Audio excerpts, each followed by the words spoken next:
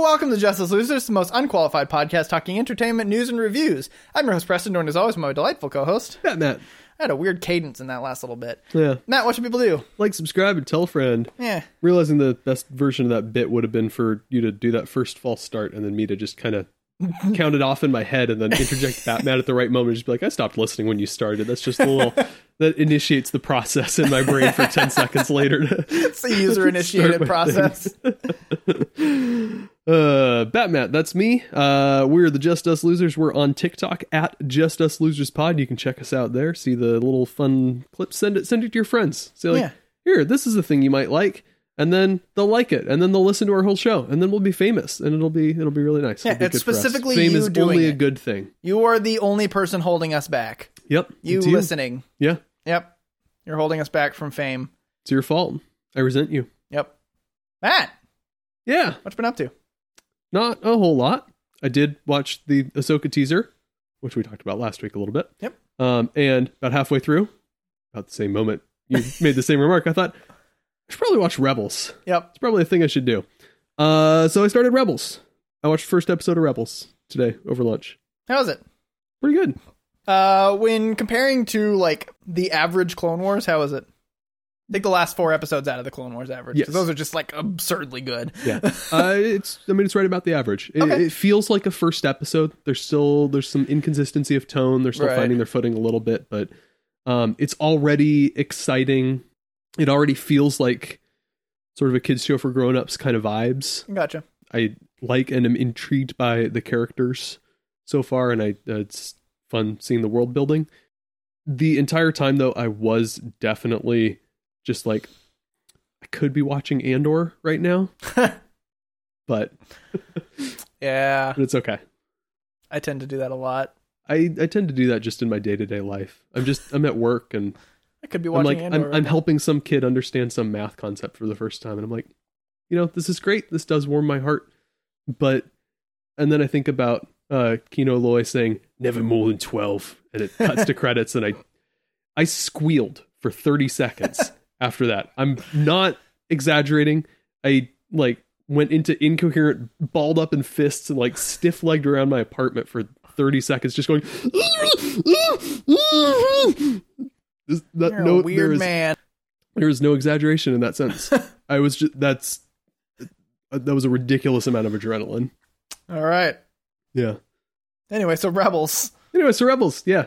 So first episode, it already jumps into a 2-parter right at the start, which, kind of makes sense. So yeah, we don't know a whole lot, but it's sort of some, I don't know much about the story, but young guy, Ezra Bridger, stumbles into a crew of rebellious types who don't really have any broader organization or anything. They're just kind of going around causing trouble.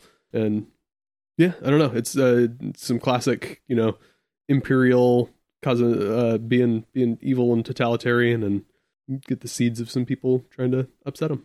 So yeah, I'm here for it. I don't know if this is going to continue, but the music was I think they just took basically not clips necessarily, but sort of reorchestrated segments from Ridge Tridge soundtrack. Gotcha. But it worked. It was good. All right. I will continue watching. Good. What else? I finally lost an Advance Wars by Web game. I saw that. Yeah. You're like, I hate this game. I'm never playing again. Yep. So I actually lost 2 in a row. And I realized it's because I'm bad at Fog of War, which makes a lot of sense. Are you familiar with the concept of Fog of War? Yes. Okay. You just not, you literally get tunnel vision basically to what you can see. No, it's that my skill set is no longer applicable. So I'm familiar with Advance Wars the game. I have some built-in intuition for how the units work, and I can, see some basic interactions and stuff. But from my chess background, I have a lot of sort of the mental hardware that you need to be an effective player in Standard, where you can see everything. Mm-hmm. So from my chess background, I can look at a given scenario, and I can calculate scenarios. I can see ahead. I can see, okay, these are the possible moves. Mm-hmm. I can force myself to consider multiple options, which is something that beginner players, especially beginning adult chess players, really struggle with. Didn't know you were getting a chess lesson on this episode, did you? But especially adult players will get very dogmatic and just lock onto the first thing they see and reject other stuff, and then kind of come up with a post hoc rationale for that. And so as an experienced player, I try to force myself to be open-minded, and that is also an applicable skill. And just sort of a certain sense of like, okay, I'm being pushed back upon, here's where I can be aggressive, here's where I should settle back and consolidate. These are sort of things that these are translatable skills. But in Fog of War, with imperfect information, my brain kind of just doesn't know what to do. I don't have any of that same background. Yeah. It's a completely different mode of thinking. I imagine it would be really exciting to be good at it and to understand it. I just don't really care enough to actually put in the work to be good at it. Right. If I'm going to put in the work on something, it's going to be chess. So I'll just stick to standard for now and not be disappointed to lose Fog games. All right. Still undefeated in standard. Still hasn't been a competitive one that I've played really so far. So I'm now 5-0 in the tournament that I'm playing. Nice. Although the most recent one was kind of a strange one. I got paired up with a guy who was actually one of the best Fog of War players in the world, but doesn't play standard. So his standard rating was like the default, like mine. And we played 10 turns, and I had probably a small advantage, and then he resigned. Gotcha. So Nice. I don't know if it was a bigger advantage than I could feel because I'm inexperienced, or he's just a wimp. He's a wimp, or he had something else. I don't know what it is. Yeah. So. All right. Yeah. Good on you. Yeah. Anything Anyway. else? Nope, that's it. All right. Oh boy, where do I start? I'll start with the podcast. So I listened to Harley and Joker Sound Mind, which is the so Batman Unburied. They did that one, and that one I really like that one with Winston Duke as Batman. Ooh. Okay. And this I know one, you told me that, but that's very exciting. Yeah. So this one was the story of Harley Quinn and Joker meeting. Mm-hmm. And like when I heard that, I was like, that's some dangerous ground, because like it's kind of the whole thing is that she's been like, she's like a ditz, like a dumb bimbo that just like with does a whatever degree in psychiatry. Exactly, that does whatever Joker wants, and it's an abusive relationship, and like it got romanticized a lot, and they're trying to get away from that. And I'm like, that's interesting that they're doing. Weston, will you be the Joker to my Harley? Yeah. So it's like, okay, interesting. Let's see what this is about. And it's perfect. Nice. They flip it. Instead of it being the Joker manipulates her, she takes advantage of, she basically uses him. And she's the smart one and like plays him, like uses like psychology to like get him to do what she wants, and like, and it makes so much sense. Like there's still like a little bit of an infatuation of her with him, like she's like interested in him, like there's like kind of this weird like academic interest, but also like a romantic interest, and like like she kind of gets it, character, like gets what his like. Does the carpet match the drapes?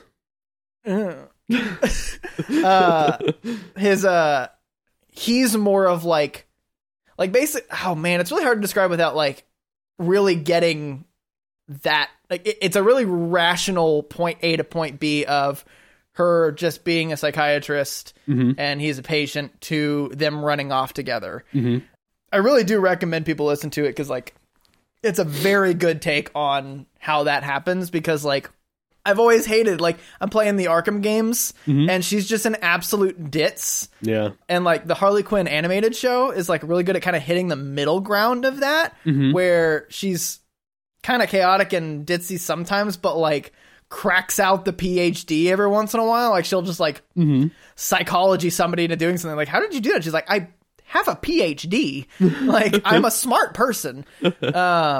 And this is just, it's so good. Like there's so many times throughout it that I literally went back 30 seconds to hear Joker be like, wait, what's going on?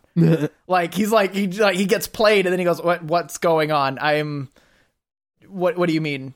She's like, I want you, like, but basically, so what happens, the Spark Notes, I recommend you go watch it, listen to it, because it's good all the way through. But basically, like, her dad has cancer, and she doesn't have the money for it, and he like does like a bunch of crazy shit, and he like talks down on people who are like robbing banks, and she's like, what, like you wouldn't do it? And he's like, nah, it's just like, it's child's play. Mm-hmm. She's like, I just don't think you could do it. And he's like, classic. I can do it. She's like, he's like, I would do it. Like, I'd do it for you. And she's like, okay. He's like, what? He's like, do it. He's like, what's going on? What's happening? Like, just like, I love, it's so rare that the Joker just gets like caught and doesn't know where to go. And I love that it's Harley Quinn that does that to makes him. a lot of sense. It's so good. I recommend it. It's like 8 episodes that vary from 15 to 20 minutes. It's on Spotify. Okay. Yeah. Super easy to listen to. It's so good. Check it out. Yeah, all right. Great take on the Harley Quinn, on that whole relationship. What else have I done?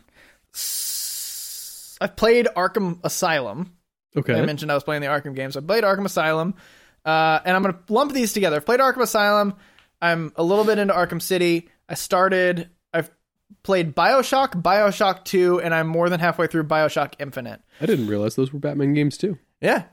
No. So the reason I'm lumping them all together is because I've been working on that open world game episode, and I want to call them like open world light, because it is kind of an open world where you can go back to the areas that you've been to, but it's a linear story. Okay. And there's not side quests. So there's no reason to go back to where you were. So it's more of like, you're like walking through 4 rooms and you just like look around and collect things and then go to the next room and you look around and collect things.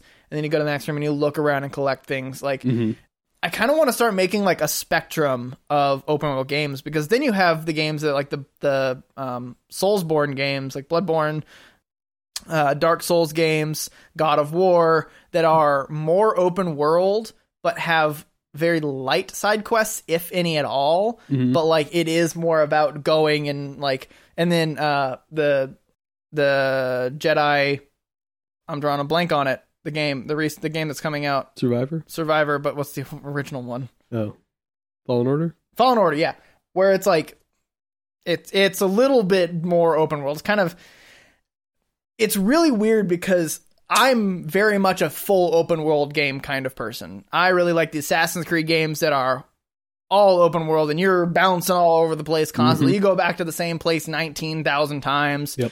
Before you get too far into your rant, I missed a good opportunity there. I should have said Jedi Law and Order. Da-dum.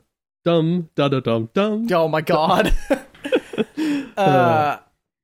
It's just, it's really weird because I'm such a big open world person that when I'm playing these games, it's teaching me a lot more about I've talked about this a little bit, playing the game for what it's supposed to be instead of playing the game with the expectations of other games. Right. Which is what I've struggled. I've tried to play BioShock a couple times and I just never really got into it, but that's because I was trying to play it like an Assassin's Creed game. But every time now I'm enjoying it thoroughly because I'm like, all right, I'm playing BioShock 2. They have this thing that I can do like a power. I'm going to really commit to the power. The thing that's unique to this game that is clearly like the point. And it makes it so much more fun because I get like one of the things you can do is you can hack little turrets and stuff. And I do that. And I have like a little army of things, and it makes things so much easier and so much more fun than just like first person shootering it where I just shoot everything and kill everything. The stories for those games are all of them. BioShock, the Arkham Asylum, and Arkham City, and like they're all so good. Yeah. Like they're renowned for their stories. So I'm just having a whole lot of fun. When I do my open world game thing, I plan to basically tie games together that like if you've played this game and you like this facet of the game, these are games that you would enjoy. So you can kind of, it's like a matrix basically. Like if you really liked Arkham Asylum, you should play the BioShock games because they're very similar in that. Okay. So those are things I've been playing. I'll call this one my last one. Daredevil season. So I remembered that I've been doing the watch through of the menu. Finished Jessica Jones. That show is so good. finished all 3 seasons? No, I'm doing it in release order. Oh, okay. I'm doing a Defenders watch through. Okay. With the exception of Iron Fist one. Perfect. So sad for you to miss out on that one. Yep. Gonna be so. I may. What's the like? There's like one episode that's actually okay. No, there's not. I feel like it's the first episode. It's like there's like a couple promising parts in it. The first 5 minutes are not half bad. Yeah, I may do that and then skip it. But yeah, Jessica Jones is so good. Yep. It's a lot longer than I remember because it's a lot of like she almost gets him and then doesn't. She almost gets him and then doesn't. She almost gets him and then doesn't. Yep. And so like each time I'm like, oh, is this the time she actually captures him? No. Right. Oh, is this the time she catches him? No. Yeah. Then I didn't realize it was Daredevil 1, Jessica Jones 1, and then Daredevil 2. Right. Daredevil 2. That's a mess. Sorta. Yeah. They cram a lot into it. They cram a lot into it, and it's all set up. Yeah. And I don't like that because all it feels like is just the prologue for the Punisher series and Defenders. Mm-hmm. And there's not a Daredevil story as much in there. Not so much. Like, you get a little bit of Daredevil Elektra stuff, but that's all still set up. Like anything that has to do with the Hand is just a setup for Iron Fist or for Defenders. Yeah. Like it's basically like as a whole, it's not a very good Daredevil show, but there are some really good Daredevil moments within it. There's like you get Foggy gets to be a really good lawyer. Yep. That whole like there's good moments, not necessarily even Daredevil. There's good moments throughout the entire thing. Yeah. Karen Page's whole story with like trying to figure it out herself and kind of becoming more of the journalist. Yep. I really like that story. I love that like she has faith in Frank Castle, and a lesser story would have like there's like at the very end when he captures his old lieutenant or whatever, she's like, don't kill him, like you're better than this. And a lesser show would have him be like, you're right. But no, it's the Punisher, he does it, and like that allows for the show to the Daredevil or the Punisher show to happen. But it's just like it makes sense on Matt being so detached from the Punisher storyline because of the Elektra storyline. Right. But there's two entirely different stories happening at the same time. Yeah. And I don't really like that. It feels like two different shows going on at once, and both of them, and like I said, both of them are setups for other shows. Okay. And it just feels like that the whole time. Okay. It's well written, and like the action is pretty fun in a lot of places. Hallway fight. I always love a good hero who doesn't kill fighting alongside an anti-hero who does. And like the constantly like knocking the gun out of his hand, like like Batman or Daredevil, like having to keep an eye on the person they're fighting next to and like have to get distracted to stop him from killing somebody. I feel like it's like I don't know, just trying to do housework while the toddler tries to help. It's just like, no, honey, come on. Yes, exactly. That fight, there's the fight on the rooftop that's so much fun. Yep. What I am not particularly a fan of is that he doesn't do the same with Elektra. He just lets her kill people. Yeah, that's because she does sex stuff with him. Which, like, if that's the argument, I don't like that. I feel like Matt is so dumb when it comes to Elektra. I don't think it's genuinely infatuation or love for that matter. I think it's more that he knows her and he understands her. Yeah. And also, I think she was killing the ninjas that are... Oh, no, they're still alive. They just don't have... They can steady their heartbeat. Because that's the whole thing. Right. That also is like a part that's weird that I was like he couldn't hear them. And so he had to listen to their blades. And then when they put their blades away, he has to listen to their breath. And I'm like, but doesn't he feel attacks coming from micro changes in air pressure? Probably. So he wouldn't feel their punches coming anyway? Probably. Oh, it was just like, it was a slight disconnect from how first season happened. The whole Wilson Fisk thing, like in the prison using Punisher was good. Yeah. Anything with Wilson Fisk is good. Yes. So, yeah, that is my. I'll see if I had a few notes written. Let's see if I got them all.